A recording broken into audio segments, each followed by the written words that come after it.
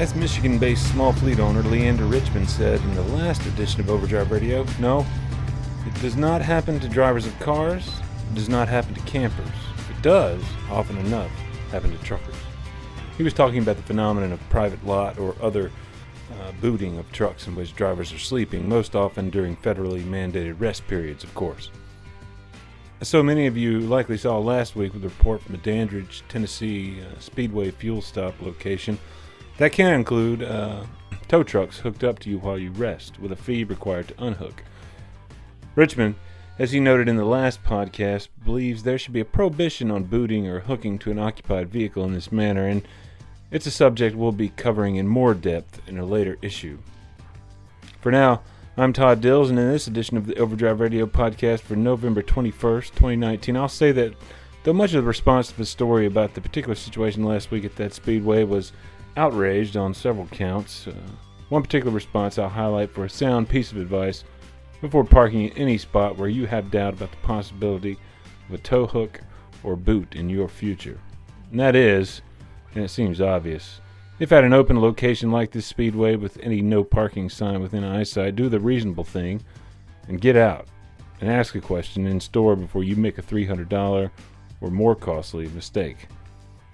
That only works to an extent, of course. Cue Ralph Fiskus Jr., who spelled out the broader situation as he sees it this way, quote, "I do all of my driving at night, and I see the effects that ELDs have had on parking, but sometimes it gets a little ridiculous when you can barely get in and out of the truck stop because of everyone who is parked illegally.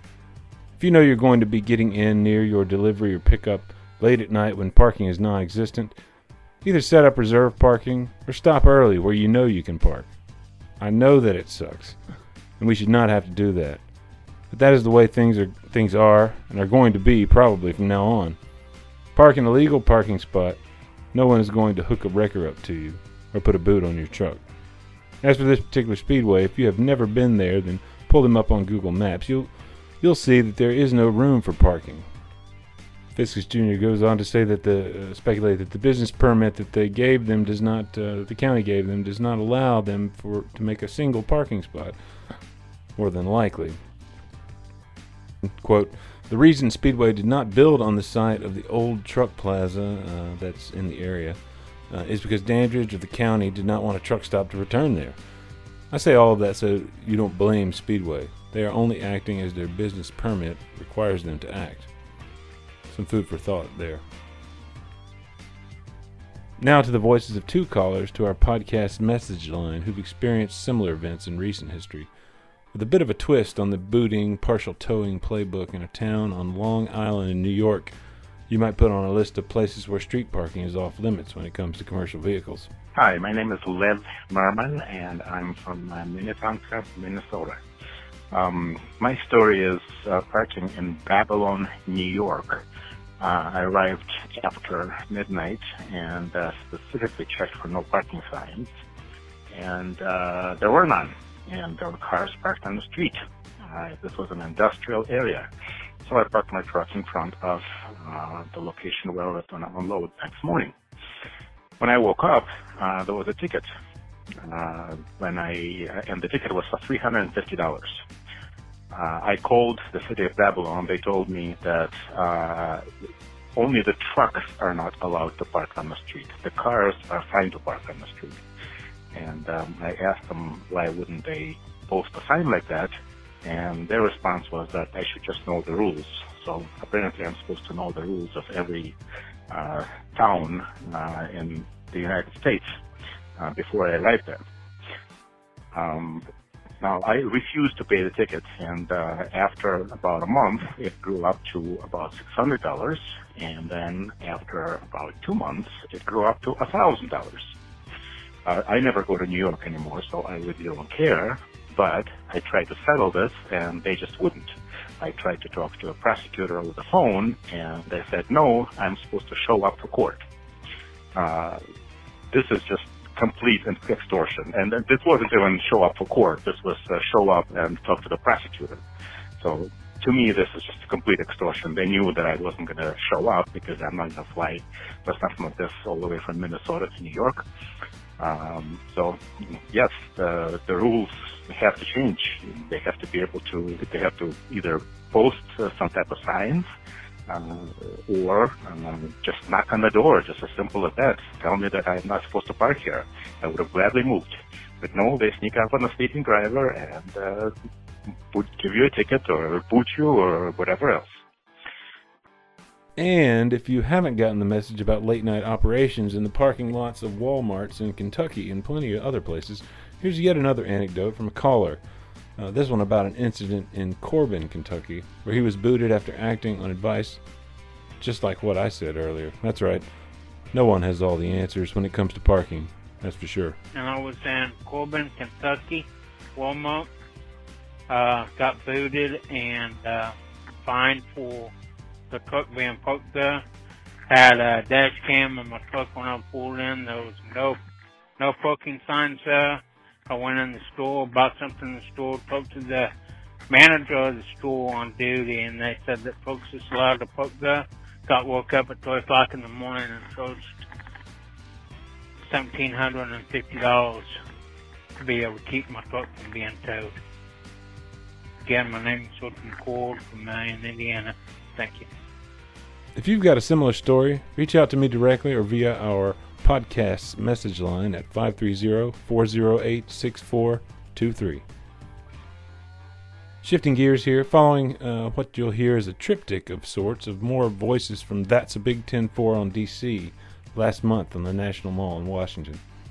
The first is that of an owner-operator who this year took on something of an organizer's role in addition to being a participant. His reflections on the goals and the successes as well of the 10-4 and other DC events dominated this first portion of our conversation. Brian Hutchins, Hutchens, from Ardmore, Oklahoma, second generation. I think the proposed changes are probably going to be the best chance we get to actually fix the hours of service where they work better for everyone. You know, we need a true split sleeper berth, and it's evident reading through the publication they put out that they actually listened to a bunch of those comments in there. If you look, they actually cited a bunch of those comments in there, which is something previously I felt like we never even really had a relationship with the FMCSA, where it seems like now they're at least actually listening compared to before you didn't feel like you had any say at all. Right. I think events like this have had a big part in that, don't you think? They actually, in one of the meetings, one of the guys at the FMCSA said that if it wasn't for the 1% that was standing up, nothing would have ever changed, because they're the ones that have been outspoken, that have come and done events, that have made phone calls, that have had meetings with them. And if it wasn't for us, would have never been brought to their attention to be changed. Well, they just assume everything works in a perfect world, right? So they assume when everyone was on paper, nobody complained, so they assumed the hours of service were fine. What they told us was, well, we didn't realize how many people were cheating until we put e-logs in. It's not that the e-logs have even changed the amount of people that are cheating. The only difference is it's changed on the office side now, or on a computer, versus where it was before. The hours of service, if they're not right, people are still going to continue to find a way to do it. Well, when I say cheating, it's actually, here's the thing, it's bending the rules in the name of safety's sake, because the driver is responsible for this rig, this truck, his well-being when he's out on the road. He knows what it takes for him to operate safely. You can't take a clock and just say you're going to work within this clock and that's going to make you safer. You can't mandate safety. You have to train safety. And I've said that over and over. And it's true, because you can mandate anything to happen. It doesn't mean the effect that it has is going to come out to be positive in the long run, as we're actually starting to see now with the hours of service we currently have. Now all these guys are racing against this clock versus before they could stop. It's just like DC traffic. You come DC traffic and you're hitting rush hour. If 5,000 trucks could stop before they got here and take a break for 3 hours and let traffic die down before they come through town, it would be safer for the general public and for the drivers as well if they come through at night or in the evening after all the traffic has died down. Not only that, it creates less congestion on the roadways during the peak hours. How are you feeling about the event this year? I think the event's going great so far. From the time they started this morning, we've been lined up with people to talk to us. You know, a lot of the general public has no idea what a truck driver goes through on a daily basis. And when they sit here and we tell them what we deal with and what's coming down the pipeline and how it's possibly going to affect us and affect them as the end user, it really opens their eyes. The big thing is trying to get some of these people to actually reach out to their elected officials so that we can truly make change. Because unless the public gets on our side as well, we're only thousands of voices right now. It has to grow to where they start realizing that this is going to be worse than we thought it was. So if they raise that insurance liability minimum from $750,000 to $4.9 million, like the trial lawyers are trying to get pushed through, if they do that, my insurance is roughly $14,500 a year. I call my insurance company. It's going to be over $40,000 a year to insure one truck. I can't absorb that cost. These small companies can absorb that cost. Yet on the other end of that, the general public doesn't even have to carry enough insurance to cover our truck if they hit us. Right. So if they hit us and they total out our truck, part of it's going to hit their insurance, but our own insurance has to pick up the rest. And then when we replace our truck, we have to foot the bill on our insurance for their mistake. Doesn't seem right, does it? Not at all. I was reminded there in that moment of so many such stories from the road out there, whether the motorist colliding with the owner-operator's truck was insured or not. The minimum auto liability in most states doesn't go very far in the event of a true total of a valuable Class 8, that's sure. Hutchins and I went on to talk a little bit more about his operation. In the 1996 Peterbilt 379, he hauls in out of the home base in Ardmore, Oklahoma, with another truck under the Generations Express Authority. Used to run reefer in and out of California, currently run oil and gas field, primarily Oklahoma, Texas, Arkansas, and Louisiana. And your mother was in the business, right? She was. She started in about 1980, just before I was born. And she was actually in dispatch and operations, started her own company in the 90s, ran that up to 2012. Eventually, you know, comes down the pipe with California pushing all their emissions regulations, and it gets to a point where it's not even worth it anymore to continue to run out there with all the regulations they're pushing through. Yeah. So she was doing reefer, they were, produce and stuff out of there. Yep. I gotcha. But you're focused pretty regionally. I am. I do a lot of regional. I still run over the road at times. There are times I run all over the nation, but primarily I stick to those 4 states. Probably 80% of my loads stay in those 4 states. And this truck, you got it a few years ago? Yeah, about three and a half years ago. It's a 1996 Peterbilt with a 3406 Cat in it, and it's got a 18-speed and 370 rear ends in it. Framed at 28,000 miles after I bought it. So, you know, these motors are pretty simple compared to the newer motors, and that's what I wanted to go to because I grew up wrenching on these motors with my parents, obviously. Yeah. And so I know these motors extremely well. Wanted to get away from all the emissions and the problems that these guys deal with them. But yeah, we've framed the truck. We've put new chunks in both of their ends. The transmission's been rebuilt, new fuel tanks. You name it, this truck's pretty well been gone through. So, working on the interior, I think you said. Yeah? I have. We've done a lot of work on the interior. I custom built me a shelf in the back to keep my stuff because I have to have a printer for my oversized permits and stuff like that. So, put a full-size refrigerator in there to make it a little more comfortable at home, to be like home, especially when you're out in West Texas and there's nowhere really when you're 40 miles off the beaten path and there's nowhere to eat. It sure is nice to have food with you out there. Yeah. Do you cook in the truck? I don't cook in the truck. A lot of times I meal prep at home and then bring it with me. Gotcha. So I've got a microwave and a coffee pot and a printer in there, all run off an inverter. Well, a lot of these guys live on their truck for 21 days or more at a time. So for them, so the average truck stop you go in and you eat a meal, if you eat a decent meal, it's going to be $15 to $20 minimum, no matter where you go. Yeah. When the markets get harder, you know, a lot of people turn to trying to cut their biggest cost, and that's one of their biggest costs is to eat on the road. You figure if you eat breakfast and dinner at a truck stop every day, you know, you figure $12 in the morning and $18 in the evening. You spent $30 a day, 7 days a week. That's $210 on the road. And you can eat pretty well just cooking for yourself for under 10 a day. Oh yeah. But other than that, I mean, we've gone through just most of the mechanical stuff on this truck has been gone through, which is the big thing. Yeah. And this was a Southern truck when I bought it, so it didn't have all the salt and the ice and the rust. And for being a 96, I don't think the frame has actually ever been repainted. I mean, it's still original and it's still clean. So this truck was it was actually hauled oil tanker and a milk tanker out of down around Stephenville, Texas is what it hauled. The panels were there. I changed out all the lights on Different it. lights, okay. Yeah, I actually had the same lights on my old truck, and added like all the watermelon lights everywhere, kind of changed those up, more like the old school style on it. The bucket headlights I put on, the drop bumper I put on, like the quilted tank guards and the fender guards, gives it kind of more of that old school feel to it. I put those on. I enjoy more of the old school look than the new school look, so. I forgot to mention, I put a Brunner's headache rack on the back, which makes it convenient because I've got a lot more storage than a standard headache rack.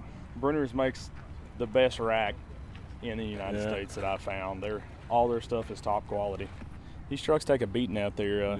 Those roads out there are kind of rough, and we do a lot of oversize. So this truck's actually got it's got a little over 600 tune in it. I don't know exactly what it is because it's an encrypted file, but whoever built the file did a good job on it, because I average on an IFTA quarter between 6.8 and 7.1, and most guys are going to tell you that's not possible, but I do it every quarter. And a lot of stuff I pull is 12 wide and up to 14, 15 foot tall. So yeah, so you're just like a big sail back there, but basically, you're still doing pretty well. Yeah. What are you hauling? What is actually back there that is that big? A lot of oil field equipment, rig parts, refinery pieces. Big beams and drill pieces. Right. Crane parts. Anything that go on a step deck, generally is what I haul. Saturday convoying back down here, that's like everybody letting their hair down and relaxing, because these guys work hard. Every one of these guys on the mulch you see, there's no slouch trucks out here. Every one of these trucks is cleaned and polished and tires wiped down. These guys take a lot of pride in what they do. And so tomorrow we'll be out here again talking to the general public again and informing them of the problems in the industry and what we're dealing with. And then go online to find my postmortem from the event, including a further conversation with Hutchins shortly after the event about the camaraderie built among participants after that final convoy out back to the Fredericksburg, Virginia Fairgrounds. Search That's a Big 10-4 on DC at overdriveonline.com to find that report. Hutchins and I got to talking about cash flow and the mechanics of the oil field business he does. Does he factor his invoices, I asked. I am currently set up with TBS. I don't factor everything through them for the simple fact that some of my oil field customers pay upon delivery, or they pay within a few days. So for those, it doesn't really make a lot of sense for me to do it on either end, for us or them. The nice thing about TBS is you don't have to factor every invoice that you have. You have an option of factoring what you want to have. There's not a minimum that you have to meet like a lot of these other factoring companies. And I'll be honest, before I met and talked to these guys at TBS, I talked to a lot of factoring companies, read their contracts, and I never felt comfortable signing any of those contracts because a lot of the stipulations that are in there. But after sitting down and talking to these people at TBS, I was actually pleasantly surprised that their long-term goal is for you not to be on factoring forever. Their long-term goal is they're there if you need them, but they want to get people off their feet and get them rolling and make these independent guys more independent. And people really don't realize this is a big cycle of money for everyone and goods. And without truckers, this stuff doesn't get there. Without an end consumer, there's no need for truckers. Without a farmer, there's nothing to be hauled. So it's like the cycle of life. We all have a part to play in this, and people need to realize it takes all of us working together to actually make this nation function. You can't take out one part of it. If you take out one part of it, it's like a house of cards. You take one out and the whole thing falls down. Catch a few photos of Hutchins' 1996 Pete via the post on my Channel 19 blog, where this podcast first appeared on November 21st, 2019. That's overdriveonline.com/channel19. The next two voices are those of owner-ops who participated in the 10-4 event, whose trucks we've given the video treatment over on the YouTube channel, youtube.com/overdrivemag. I'll let them introduce themselves on the way out. My name is Ruben Carrion. My company is CR&R Transport. I'm based from Kissimmee, Florida. I do flatbed, a lot of construction materials on it. Yeah, I run from most of the time Georgia to Missouri and Kansas City area and back to Jefferson City and Jefferson City back to Florida. Okay. That's about it, you know. That's pretty- 2 loads a week. I'm from Panama, Central America, Panama Canal. And you've been here for how many About decades? 37, 38 years. And, Okay. yeah. Well, my mother married my stepdaddy. He Okay. was in the U.S. Air Force, but when I was back in Panama, I used to work in the fields, cutting sugar cane Okay. and bulls. And to this day, we still got bulls and wagons to put freight. Okay. My stepdaddy, by that time, retires from the Air Force. He was Okay. working in a warehouse in Orlando, Florida, and then he got me a job working in the warehouse with him. And then I started learning, you know, forklift and then trucks, and then I don't know, about another 18, 20 years later, you know, I bought my own truck, and Okay. I've been trucking now. I got my own authority. Pretty. I'd say about 15 years, 16 years. Okay. Yeah. I bought a brand new one in 2000, Okay. you know, and then about a year and a half ago, I restored, paint the truck, and Okay. I still got it, brand new one. Yeah. I got my own guys build those, you know, the Panels. for me, and I stripped the whole truck, and I took it to a shop to get it paint, and then I bring it home and I put it together. Yeah. Yeah, I shut it down about 3 months. Okay. You know, I'm a little bit different because I got all my equipment paid off, and Yeah. I've been trucking for so long, and you know, I just, you know, I don't not in that situation with big truck payments, and How much work did you put into this truck a year ago when you did it, though? Yeah. in the chrome and paint I put 18,000. Okay. Yeah. Did you do any mechanical work too at the No, same time? yes, no, not well. The motor was done about 4 years ago. Okay, it's been a Yeah, while. but the truck have over 2 million miles on Okay. it. But my speedometer, I lost it several times. I had to replace it, you know. Yeah. Like, I don't, you know, see, I want to know the original mile. I have to take it to the dealer. Yeah. You know, I just do my oil analysis, keep maintenance, and Yeah. actually 2 weeks ago I did the oil analysis and everything was good. Cool. I was like, I'm gonna keep it running. Right. Yeah. Run it. Easy, I had to rebuild. I just take it to the shop, cut a peel, and rebuild it one more time, and I'll probably be done. Yeah. I strip everything. I took every piece of chrome out, Yeah. brackets, mirrors, breathers, pipe, everything on, and then I took the guy and painted, and it took me 2 weeks to put it together. Yeah. Yeah. And then I bought all the pipe new and all the chromes on it. The Yeah. only original is the breathers and the mirrors. The breathers and the mirrors are yeah. original. Yeah, and then the rest is all. Polished. Yeah. Yeah. Cool. A little donkey, I work like a donkey. New stacks. Yeah, they're all. Yeah. New That's the stacks. third set. Describe this a little bit for me here and where that came from. The flag. The flag is. Yeah, it on was the a back of the- custom made guy from Orlando. Okay. Yeah, I look at it on the internet and he made it for me the size you wanted. And what is it made of? Aluminum and powder coated. Yeah. Okay. hmm And then he got different. You know, I decided to put and got We Trust on it. You get the sort of half fender treatment here. Talladega in Okay. Alabama. Yeah. There. The front ones and the back ones on the front and the stock. That means I got it from them over there. Well, from Georgia or Alabama, yeah, look at the internet and find loads. And then from Missouri back to Florida, I've been working with the same broker, Right Way, for the last 15 years, 14, 15 years. Okay. Yeah. I leave Sunday cool. by noon, and then I'm back home Thursday night or Friday morning, depending what. Because there's guys in Right Way in Jefferson City. They load me some 340 stop. They gave me a lot of Miami. I don't mind. I like it. They pay me pretty decent. I don't say the best, but they are guys. They always there. I'm Kit Smounphoner. I'm from Signet, Ohio. I'm leased with Davidson Trucking out of Bradner, Ohio.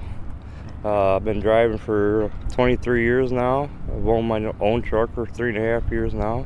Right. Yeah, this is my second out of the 2 trucks. I had a 2012 Kenworth T660, and now I own a 2015 Kenworth T680, and I'm liking it. Depending on where I haul, how much weight I got, I'm averaging anywhere from 7.5 to 9.5. Empty, I can go 10 miles per gallon, but bobtail anywhere from 10 to 12 miles per gallon. So I got a 13 speed in this with IX15 Cummins, and she does really good. She pulls nice, pulls the hills good. You just watch your speed. It depends, location and the roughness of the road. You know, there's a lot of states that can't get to their roads right away. And yeah, we don't like construction, but we gotta live with it. We gotta have better roads. Just make sure your tires are proper inflated and take care of your trucks, and you get the best fuel mileage out of them. So with Davidson Trucking, you guys are hauling in dry vans almost exclusively, right? Yeah, mostly dry vans. We haul a lot of household goods, and we got a big account with Principal Business out of Bowling Green, Ohio, which is adult diapers. And we travel pretty much 500-mile radius, but we do go farther with them.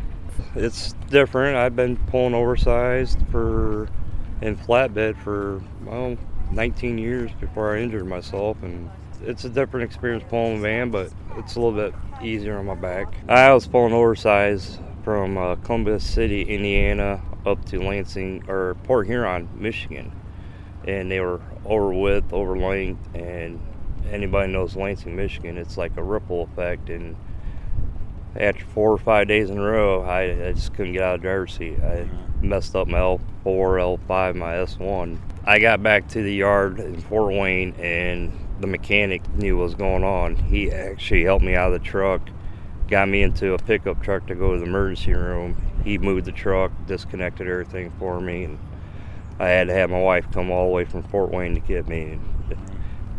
It was not an experience I would like to have on the road. Right. I was off work for 2.5 years, but determined myself I was going to get back in the truck. And you've known Dan Davidson, the owner of Davidson Trucking. That was like one of your first trucking jobs, right? It was my second trucking job ever since I started, and I've known Dan since I was probably a little boy. He grew up with my parents, and I grew up with his daughters. They're younger than me, but we've all known each other. We come from a small town called Bettsville, Ohio, and everybody knows everybody. And one day I walked over and talked to him about getting a driving job, and 20 years ago I was working for him.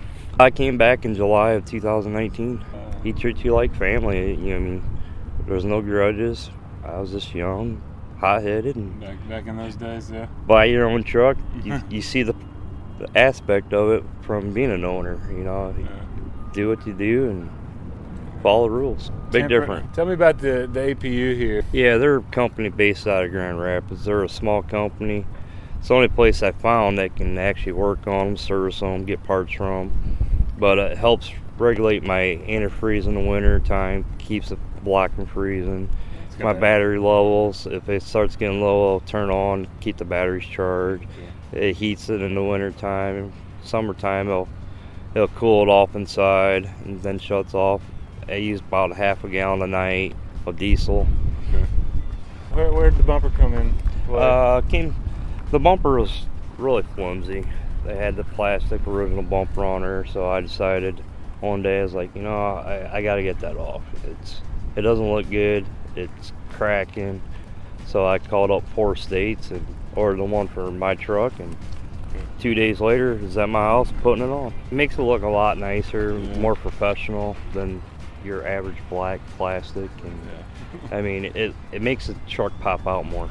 That one was like $750 and $200 in shipping and handling, and that's all mine.